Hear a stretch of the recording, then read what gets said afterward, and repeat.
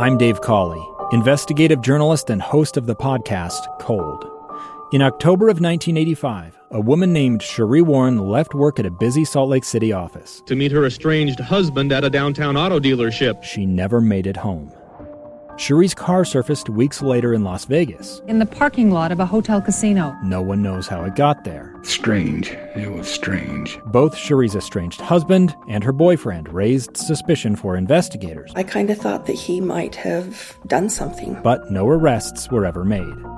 In Cold Season 3, we dig into double lives, make new connections in the case, and examine the difficulty raised by reasonable doubt. We want answers just as much as anyone else. They have creeps like that now too, so nothing's changed. That's the new Cold Season 3, The Search for Sheree, now available anywhere you get your podcasts. Utah's best athletes count on flexibility, speed, strength. And the Jazz pick up their 22nd assist. So they count on University of Utah Health. Real Salt Lake puts this game away. And so can you. Leading doctors, a world-class environment, award-winning innovation, care to be great. 14 unanswered by the Utes. University of Utah Health, caring for Utah's best and yours. Schedule your appointment now at uofuhealth.org/care to be great.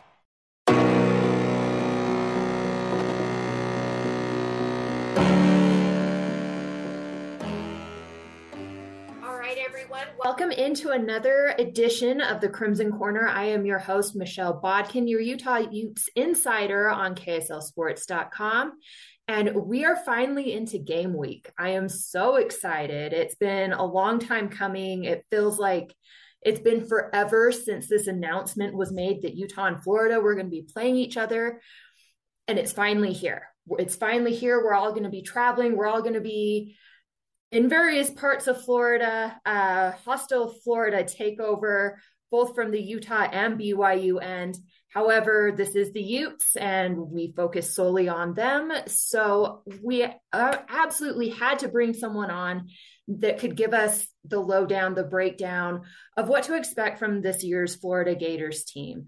There's been some turnover on the coaching front as well as the player front, but nobody knows what's going on better than our guest here. He's part of the Locked On series, Locked On Florida Gators. It's their host, Brandon Olson. Brandon, how's it going? Wonderful. And I'm so happy that football's back. Right. As we all should be, I think. Give us just a general overview of what this Florida Gators team looks like. This Florida Gators football team, it's weird because so much of the expectations around them and their performance is just pure projection. This is a team with a starting quarterback who has one start under his belt, and I think it's something like 40 pass attempts. It's not a lot of experience there. It's a new running back room. The receivers are pretty much completely back.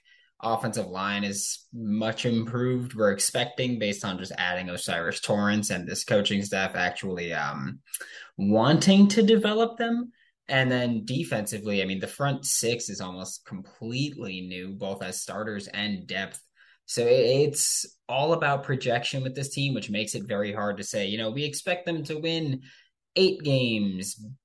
But at the same time, it's like we kind of know what we're expecting from them. It's just a matter of what will they actually put on the field, and is one offseason enough for Billy Napier and this coaching staff to really turn around the massive flaws that plagued this Florida Gators team in 2021? What are things that you guys have been noticing that have maybe been instant changes for this team since Billy Napier took over? Discipline and camaraderie have been big things for Billy Napier. He's switching up who sits where or whose locker is where, because he's like, hey, essentially when you're playing football, you're going to war. And when you're going to war, it's not so much about hating the person in front of you. It's about loving the people next to you and behind you. And so he's thinking, if we can get them to develop these relationships and want to play harder for each other, then what happened last season with the team seemingly giving up on this coaching staff and everybody else around them, hopefully we could avoid that this year and just accountability has been a big thing. Like Billy Napier essentially kicked off 3 kids earlier in June because he was like, they're not buying into the program. They're not going to be Florida Gators. And so he got rid of them. And it's a lot of the off-field stuff is that we're seeing where we're like, this is not something that's been around the Florida Gators program in a very long time, because obviously even Urban Meyer, when Florida was winning natties, he was not holding these players accountable for their actions. But Billy Napier's just like, if you don't want to be accountable and you don't want to buy in, then you're not going to be a Florida Gator. So it's a completely different atmosphere around Florida, just off the field. And then on the field as well, I mean, this defense is going to be much different, I think, because, well, first of all, they're actually putting an emphasis on tackling, which is going to be, it kind of plagued Florida last year. It's kind of pretty rough there. But there's just so much about this team where it's a polar opposite to what we saw last season, which is just a breath of fresh air in Gainesville. Talk about Anthony Richardson a little bit. I think he's a guy that has all the potential in the world. It didn't necessarily show up at all times last season. You know, how's he been looking? How do the coaches feel like he's come along in his game? The coaches seem to love him.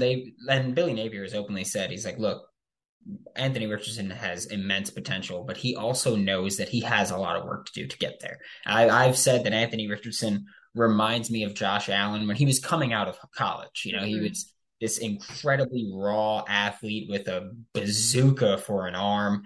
And I always bring up that Anthony Richardson hurdled a defender last season. Josh Allen hurdled, I think it was Anthony Barr in his rookie year. And I never want to see Anthony Richardson hurdle someone ever again, by the way. But I think you've got someone who, Anthony Richardson is one of the most physically gifted human beings on the planet. Just people that size do not move the way he moves. And if they do, they're usually playing receiver. They're not able to throw the ball 70 plus yards down the field. So I think that Anthony Richardson, in just terms of ceiling, is incredible. But you're looking at someone who last year struggled with accuracy. He was a gamer. I mean, against LSU, he came in and balled out when he had to. Against Georgia, he struggled. But again, that was his first career start. And that was against arguably the most dominant defense that we've ever seen in college football.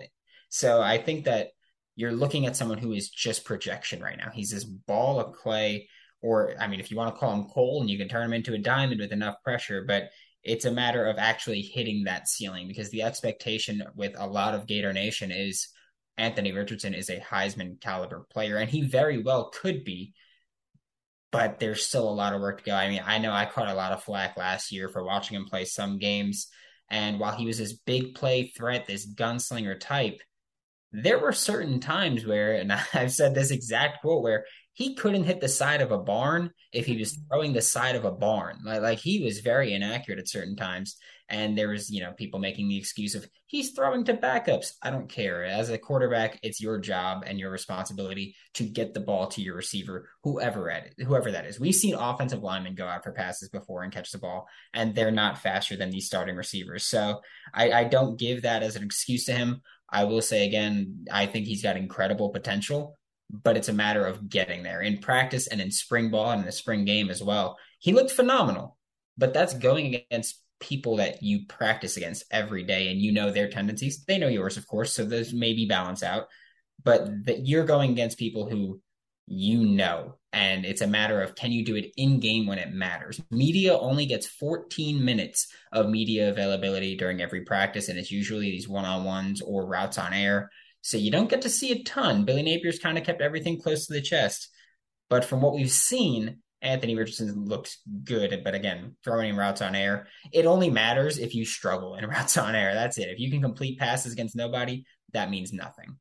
Well, I mean, that's 14 more minutes than we've seen in Salt Lake City. So Kyle Whittingham has closed practices. We have seen nothing.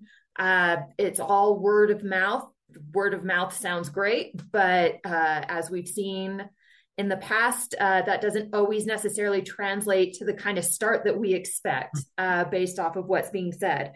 With that, how do you think the coaching staff is going to manage Anthony Richardson? First game, probably a better defense than typically you faced going into a first game. How do they make sure that he's comfortable and does what they need him to do? I think, and I've been saying this literally since Billy Napier got hired. I was like, the first play of the game is going to be a run or just a deep shot. Like that's the only two expectations of mine on the first play of the game, because I think that they're going to want to get Anthony Richardson comfortable, because he is the kind of guy where he can make every throw that a coach will ask of him, but he will also make throws that a coach would never ask of anybody because they're not throws that should be made, but he's going to do that. So I think with Anthony Richardson, it's about tempering that mentality, because he's a home run threat, whether he's running the ball or throwing the ball. He's a home run threat. I think that Billy Napier has kind of put a lot of emphasis on getting Anthony Richardson up to speed as far as IQ wise and being able to read a defense, because he did struggle with that last year, despite what a lot of Gators fans will say. They're like, oh no, he's fantastic. And he is. I think he will be. But he's got room to grow. He's got a lot of work to do. And Billy Napier has said, we put a lot of pressure and a lot of stress on our quarterbacks in the offseason, because you're the quarterback. During the season, you're going to still have the most pressure and the most stress. So I think it's about getting Anthony Richardson up to speed mentally, because physically he's obviously there as far as just the traits, but getting Anthony Richardson up to speed mentally has to be the biggest thing. And Billy Napier is someone who is so detailed in everything he does that I think that that's something where he's probably crushing it with getting Anthony Richardson up to speed mentally. And that's part of the projection, of course, with Anthony Richardson is you've got a head coach who is one of the most detail oriented head coaches around. Like I know that a lot of coaches, when they talk about recruiting, they write these 2-sentence summaries for players. Billy Napier writes full scouting reports on these high school players. So he's one of the most detailed individuals around.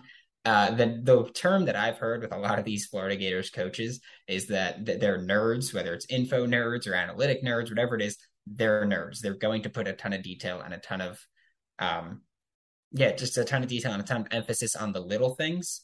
And so I think that's huge for the development of Anthony Richardson as someone who has all the traits. You just got to mold him.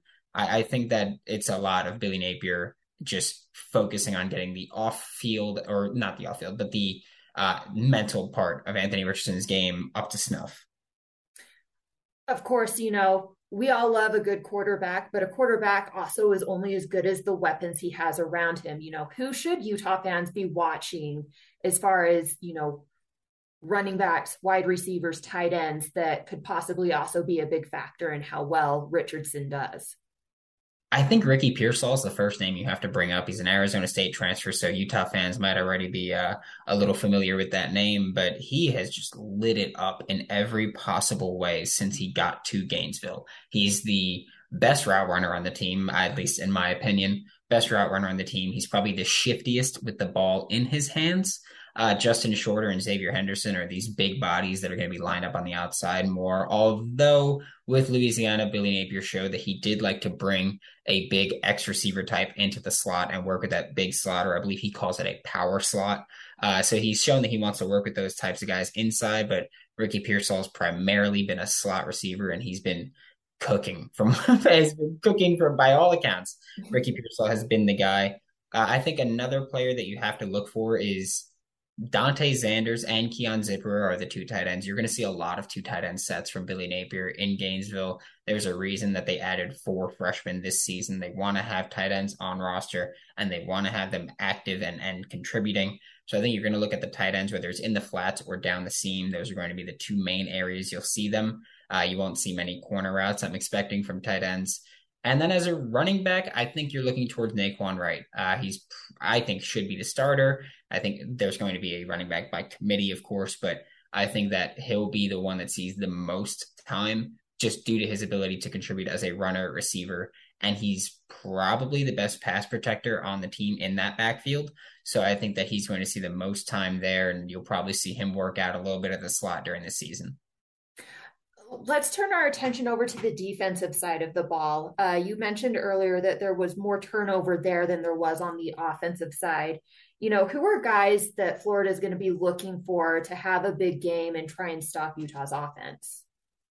I think it starts with Javon Dexter, the defensive lineman, who he's he played D-tackle under Dan Mullen and Todd Grantham. He's playing defensive end, but he's going to be lining up in the same exact spot. He even said, he was like, look, a 3-4 DN is the same thing as a 4-3 D-tackle in this defense. So that's what we're looking at with Gervon Dexter. He's been just a one-man wrecking crew throughout his college career. It's just a matter of him doing it consistently, because he's been the type where he makes a splash play on, every second or third drive, but he's trying to put it together in a more dominant fashion. And I do believe that Sean Spencer, the Gators co-defensive coordinator and defensive line coach, has been able to do that. Sean Spencer was with the New York Giants last season as their defensive line coach he's compared Gervon Dexter to a mix of Leonard Williams and Dexter Lawrence. He's got freaky size and athleticism, and he's been so dominant when he's on. It's just a matter of putting it together more consistently. And he's a new dad, so now he's got dad strength, and maybe now he's just going to start wrecking people even more. But I think it comes down to Gervon Dexter, and not even Brenton Cox Jr., but Ventrell Miller has to be the guy, because Ventrell Miller missed the majority of last season, a sixth-year senior who is kind of put in this box as a run-stopping linebacker. And we're going to find out if he's still going to do that this year, because he's been – I think he's going to be the green dot player for the Florida Gators, the one that communicates and makes the calls. But I think it's going to come down to Gervon Dexter on that defensive line and Ventrell Miller in the second level to see if you can really stop this Utah rushing attack, which I'd imagine they're going to come out and try to punch Florida right in the mouth. It's been very interesting hearing, what Florida's planning on doing. They want to run the ball and stop the run. That's very much what Utah loves doing. It sounds like, really honestly, this game, both sides are going to look more similar than I think they're going to look different. It's just going to be a matter of who does it better. You did also kind of mention, actually, this maybe was in a podcast of yours that I was listening to more than what you mentioned here just now, but that stopping the run was a huge issue for the defense last year. It wasn't something that they were very good at. What has this coaching staff been doing to try and remedy that? I could tell you immediately. I had Florida Gators starting defensive lineman Princely Umanmielen on the show a few months ago, and I asked him, I was like, what's the biggest difference between Todd Grantham's defense and this Patrick Toney defense? And he was like, well, we focus on the run. He's like, we try to stop the run, actually. With last year, it was just go after the quarterback, and then you got gashed 300-something yards by LSU, of all teams, who struggled running the ball until they played Florida. And then they were like, okay, we're good now. So I think putting that emphasis there and putting a legitimate, severe emphasis on actually being able to finish tackles. And Jay Bateman, who is the linebackers coach and used to be the defensive coordinator with North Carolina Tar Heels, he's put an insane emphasis on tackling, where they're doing these tackling drills. And if you don't get it right, he's going to make you repeat it. Even Ventrell Miller, who I mentioned is the Florida Gators' arguably best tackler on the team, he's been asked to repeat drills just because Jay Bateman's like, I don't like how you did it. Do it again. Patrick Toney, the co-defensive coordinator and safeties coach, has talked about it's not just making the actual tackle, because, of course, with the college football safety rules, you can't always go full contact. You can't do it back-to-back days and all these things. He's like, we do drills even when there's no contact. We do drills of just leading up and taking the correct angle, because that's been such a major issue there. So this coaching staff has been, again, just being nerds and putting all the emphasis on the details there, which is huge. But when you look at last year, it's also, there's been a ton of turnover on this defensive front, where Dan Mullen didn't really make it. It wasn't a secret that he would play seniors and upperclassmen and people that are his guys, quote unquote, over more deserving players. It's why Emory Jones started over Anthony Richardson, even though the Florida Gators players made it very openly known that they wanted to have Anthony Richardson as a starting quarterback. But Dan Mullen was like, Emory Jones is my guy. He's the one who, he followed me to Florida. He's going to be a Gator. He's going to be our starting quarterback. So Dan Mullen openly played less deserving players because they were upperclassmen over the more deserving and arguably more talented players. Utah and Florida have a lot of commonalities. Urban Meyer is one, Dan Mullen's another, Brian Johnson. Mumad Diabate. Do you think those kinds of things make this game more interesting, just having kind of those connections and familiarities? Absolutely, especially the Diabate one. Like I know that Ventrell Miller during SEC Media Days, they asked him about the Utah game and he's like, yeah, like we're excited for it, but like they took one of our own, so we really want to go at them now. So I know Ventrell Miller's looking forward to that, and they're kind of using that as a little gas there and a little juice there. But yeah, I think definitely that all the similarities and the parallels, just in terms of who has come through Utah and Gainesville, and the similar play styles that we're expecting to see, and just there's a lot of these about these teams that are pretty similar. And like you mentioned, it's just going to be who does it better. But I definitely think that adding all those factors of the off field and the historical stuff, I definitely think that plays a factor in this game as well in terms of hype. How is Florida doing in terms of health? I have seen some reports of people being banged up. There's maybe some questions whether they'll be ready to go. Are there any updates that you can give on that? Ricky Pearsall got banged up. He had a bone bruise in his foot, the receiver that I mentioned earlier, but he's back to practice as of, I believe it was Monday. He came back without a non-contact jersey, so he was free to get hit all they wanted. Jason Marshall, starting corner, and I mean, Florida Gators projected corner one. He has been banged up, but he'll be ready for the Utah game. The expectation is most of the starters are intact. The issue is if they get injured, there's going to be some major problems. I mean, looking at Anthony Richardson, he got injured in high school. He got injured last season, and his backup quarterback is currently injured. So if something were to happen to Anthony Richardson, the Florida Gators are very much out of luck in that regard. The offensive line has been relatively healthy. They actually just got one of their starting guards back from injury, or projecting starting guards back from injury. A lot of this team is getting healthy on the starters front, and the depth is getting injured. So that's a bit of a concern, I definitely think. But hopefully going into the Utah game, most of these guys are going to be back. What are the matchups you're looking forward to most between Utah and Florida?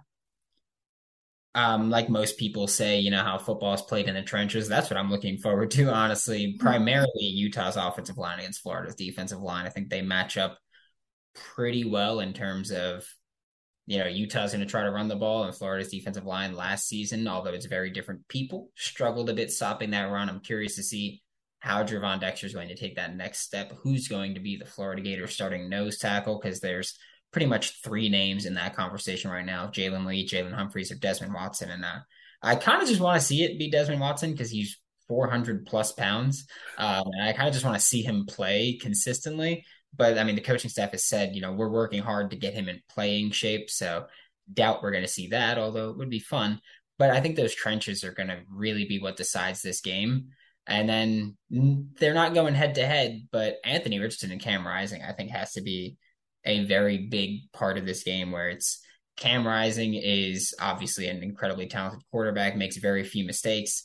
And Anthony Richardson is a very talented quarterback that has made quite a few mistakes, but it's about correcting those. Because I think this game, no matter who wins, I think this game is going to be closer than a lot of fans on either sides. I know my YouTube comments get flooded with Utah fans that are talking about how this is going to be a 4-touchdown game. And even that's because Florida is going to score a touchdown late to close it and make it look a little bit better. And I know that I have Florida fans that are like, oh, they're going to wipe the floor with Utah. They're not ready for the humidity, which could play a factor, or will play a factor. But I think this is going to be a tight game. And it really comes down to who makes more mistakes. And right now, obviously, Florida is the team that has made more mistakes and has the players that has made more mistakes in the past. So I'm very excited to see how Cam Rising and Anthony Richardson kind of battle it out there. Talk about the game day atmosphere. This is the first time, I think, for a lot of Utah fans to kind of get a little taste of that SEC game day experience. You know, what can people expect? A lot of noise and a lot of humidity. That's really what it comes down to. I mean, when you're playing in the swamp, look, all respect to every other stadium, but there are very few stadiums that can replicate that swamp atmosphere. You know, 90,000 people is a lot of people to have there, and then they make themselves very well known and very well heard. They're, rowdy reptiles, whatever you want to call them. They get loud and they are proud of their Florida Gators team. And there's going to be a lot of crowd noise that I think, at least, again, the Utah fans in my comments aren't really anticipating that to play as big a factor as I think it will. We've seen teams where, you could play in a loud stadium, because I know that I've had Utah fans go, Utah stadium is just as loud. Even if it is, it's not as loud when Utah's on offense. They tend to quiet it down, and the home crowd always quiets it down when your team's on offense and trying to make these plays and make these calls. That's not going to be the case in Gainesville. And the humidity is a very important factor, I think, where people are like, oh, so what? You just rotate people more often. Putting your backups on the field more often definitely puts you at some sort of disadvantage, where you're talking about Salt Lake City, which I believe it was last week I was looking at it, and it was like, 19% humidity, where Gainesville is 90% humidity. There's a massive difference there. And maybe playing in that elevation will help people get gassed, or help people prevent getting gassed a little bit. But it's also a very different kind of feeling that you've got as far as just playing in elevation and being more conditioned because of that, and playing in a very humid area where you're going to be sweating, you're going to feel gross and disgusting, and it's going to gas people a bit earlier. But also, I think Florida might be hindered a little bit by that, because although you practice there, you also practice indoors often now. You've got that nice field, you got that nice stadium, that facility that they just set up. And I think that both teams are going to be affected by the humidity a bit, but obviously I think Utah is going to be affected more, just because it's such a drastic difference from what they're used to, where, people talk about the Utah team practicing indoors and pumping the heat so that they're used to the heat. The heat ain't the problem. It's the humidity there that really gets people when you get into the swamp. It's called the swamp for a reason. Like, it's gross, it's sweaty, and it's humid. I think those off-field factors are going to play a little bit more than some people are expecting. But it's just going to be an incredible atmosphere. I know that when we have a rain cloud come through, I want to cry because it feels humid to me. That's how dry it is here. So I am not looking forward to this humidity thing. I'm also saying that it's going to rain. It looks like it's going to be rainy. How does that change the climate at all? It's just going to make it even more gross. I'm sorry to tell you. Nice. Just I know that, I have long hair. Just put it up. Don't worry about it. So it's going to get messy. It's going to be very gross. And on the bright side, I feel like you might feel a little bit better if it's rain that's coming down on you instead of just sweat. You might feel a little less gross about it. But that's Florida. It's going to rain probably for a few minutes, stop, rain for a few minutes, and stop. But luckily, both of these teams are going to try to run the ball, so it might not play a huge factor in the actual passing aspect. Where are cool places to go in Gainesville on game day that people should go check out? I think if you can get a spot at Spurrier's, it's relatively close to the stadium. That's a great restaurant bar spot where obviously a lot of people are going to be. The Social at Midtown in Gainesville is a spot where I know that there's going to be, I'll be there the 2 days before the game, maybe be there game day since it is right down the road, but I know that there's an after party there on Saturday after the game. I know people will be there prior to the game. And honestly, if you're going to be in Gainesville, I recommend catching just tailgating. That's going to be obviously a very fun environment and a very fun atmosphere where it's a lot of people who are very excited about this game. And the atmosphere around this Florida football team has not been here in a very long time, as far as, new head coach, new quarterback with high expectations, and just everything around this team is just buzz. And starting against a team like Utah is something that you don't see from Florida often. So it just even more adds to that experience. So I really hate asking people for score predictions.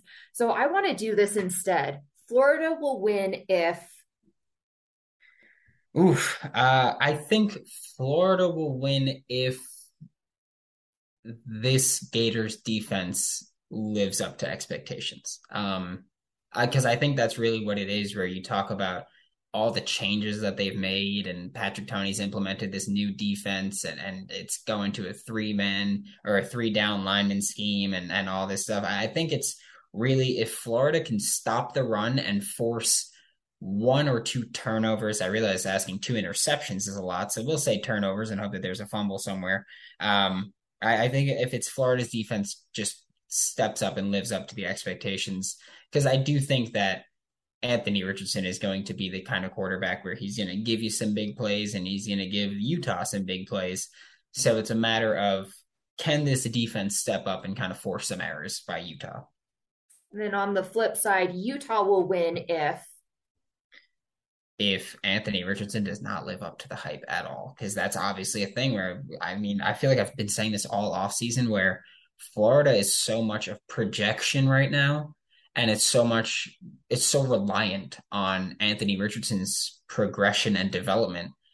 And if you can get him rattled, like last year, he showed that when he's pressured consistently, he's going to make some mistakes. He's going to apply some pressure on himself there. And in addition to the pass rush that's getting put on him, where you look at the end of that LSU game, he threw a bad interception. I don't care if it's, he was being pressured, he was being rushed, he was trying to force something. Forcing things is what will kill you. So I think that if Utah can generate consistent pressure, Anthony Richardson is going to have a bit of a difficult time. And if he can't get the ball downfield like he's going to want to do, then you're really looking at a rough go. Well, that's some great information, Brandon. Thank you so much for joining me. I'm looking forward to hopefully running into you and actually finally meeting you at the Swamp. I know we tried in Mobile earlier this year and it didn't work out.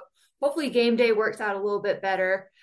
For those of you listening, thank you for tuning in. I hope you learned some things about the Florida Gators, Utah's upcoming match on September 3rd.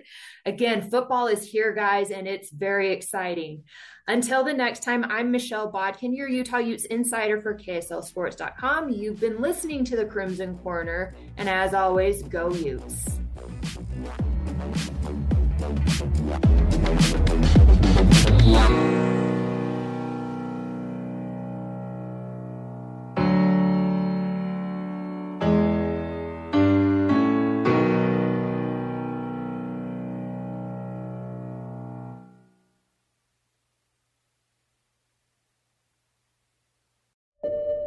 I'm Dave Cawley, investigative journalist and host of the podcast Cold. In October of 1985, a woman named Sheree Warren left work at a busy Salt Lake City office to meet her estranged husband at a downtown auto dealership. She never made it home. Sheree's car surfaced weeks later in Las Vegas, in the parking lot of a hotel casino. No one knows how it got there. Strange. It was strange. Both Sheree's estranged husband and her boyfriend raised suspicion for investigators. I kind of thought that he might have done something. But no arrests were ever made. In Cold Season 3, we dig into double lives, make new connections in the case, and examine the difficulty raised by reasonable doubt. We want answers just as much as anyone else. They have creeps like that now too, so nothing's changed. That's the new Cold Season 3, The Search for Sheree, now available anywhere you get your podcasts.